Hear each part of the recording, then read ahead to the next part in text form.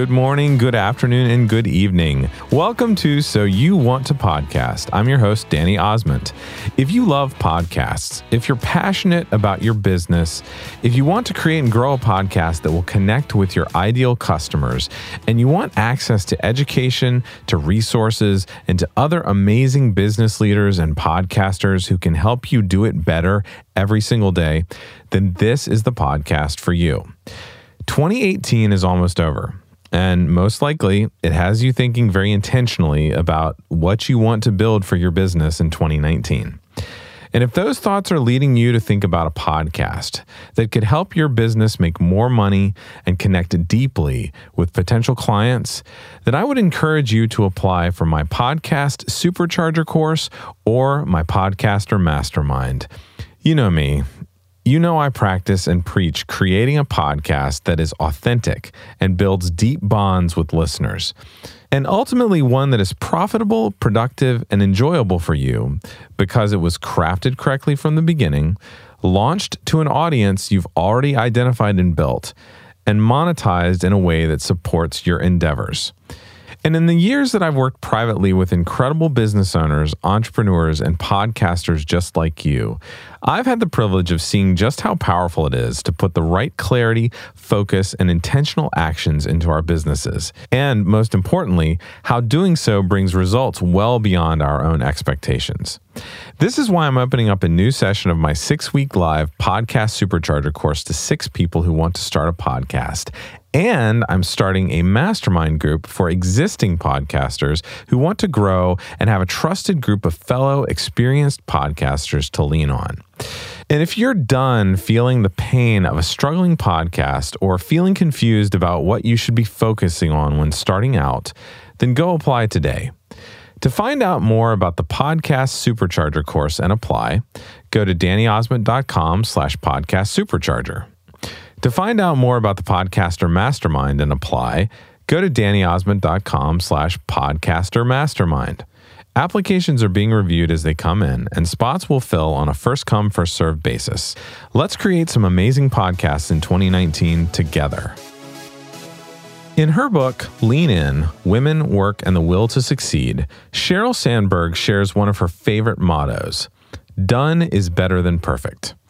In this episode, I want to explain to you why you should aim for progress, not perfection. So let's talk about the downside of perfection. We want our podcast, our product, our services, our business to be the best they can be. We want to be a market leader. We want to be successful. We want to be unsurpassed. So we aim for perfection. But perfection has its downsides.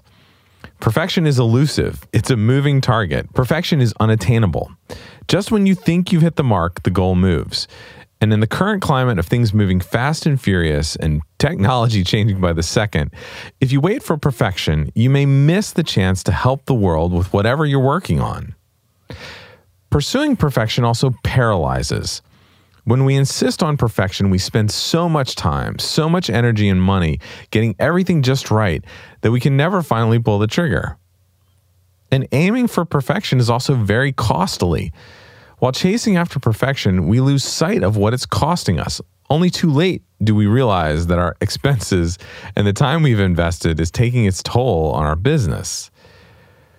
And straining for perfection is stressful. For the previous reasons and more, when we're hell-bent on perfection, it stresses us out. We're never finished. We're never satisfied. We can never rest. So I'm going to encourage you to follow Sheryl Sandberg's model, done is better than perfect, and aim for progress. By contrast, when we aim for progress instead of going for perfection, we experience the following. Focusing on progress is freeing.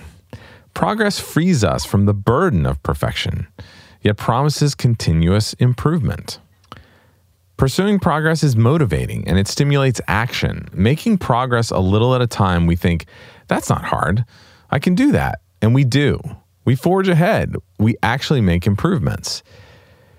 And aiming for progress fosters creativity. It frees our minds to ask great questions, consider new possibilities, and seek new solutions. And finally, going after progress is incremental. Progress allows us to make small improvements every day. Those little advancements, they add up over time to yield huge dividends. So, how do we make progress? Well, to aim for progress, ask yourself questions like, what's one thing I can do today to improve my product? How could I add value? Where could I purchase it more cheaply? How can I get it faster? It might be just a little thing, but what a difference that can make. Another question. What's one way I can improve my service today? What simple change would improve my customers or my clients' experience? How can I add more value to my current services? In what way could I enhance my service? What would make it more affordable or desirable? And here's another. Who could I contact or connect with today? What new or forgotten individual or business could I contact today to promote my business? Who do I know that could introduce me to a new client? Here's another one. What's one improvement I could make to my sales approach today?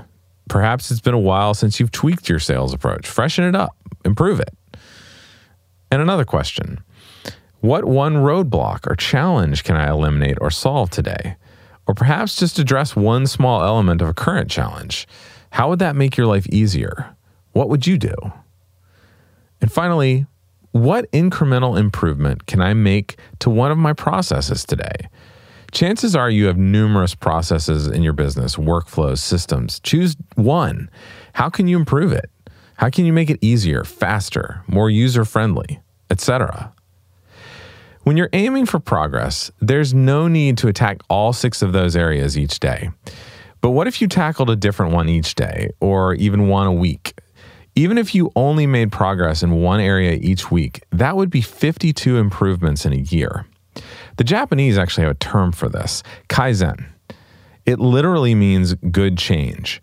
And many Japanese companies like Toyota have employed this philosophy to become the best in their industries in terms of quality, consistency, and reliability. Think small steps, manageable changes that can make progress seem more attainable, and only make improvements that bring you benefits and move the needle forward. As you heard those 6 questions, they may have sparked other ideas that you can explore. That's the beauty of pursuing progress. What will you improve today? Aim for progress, and your business will excel. I'd love to hear about things you're doing to progress in your business and your podcast. Feel free to email me at danny@emeraldcitypro.com and let me know. So until next time, have a wonderful week.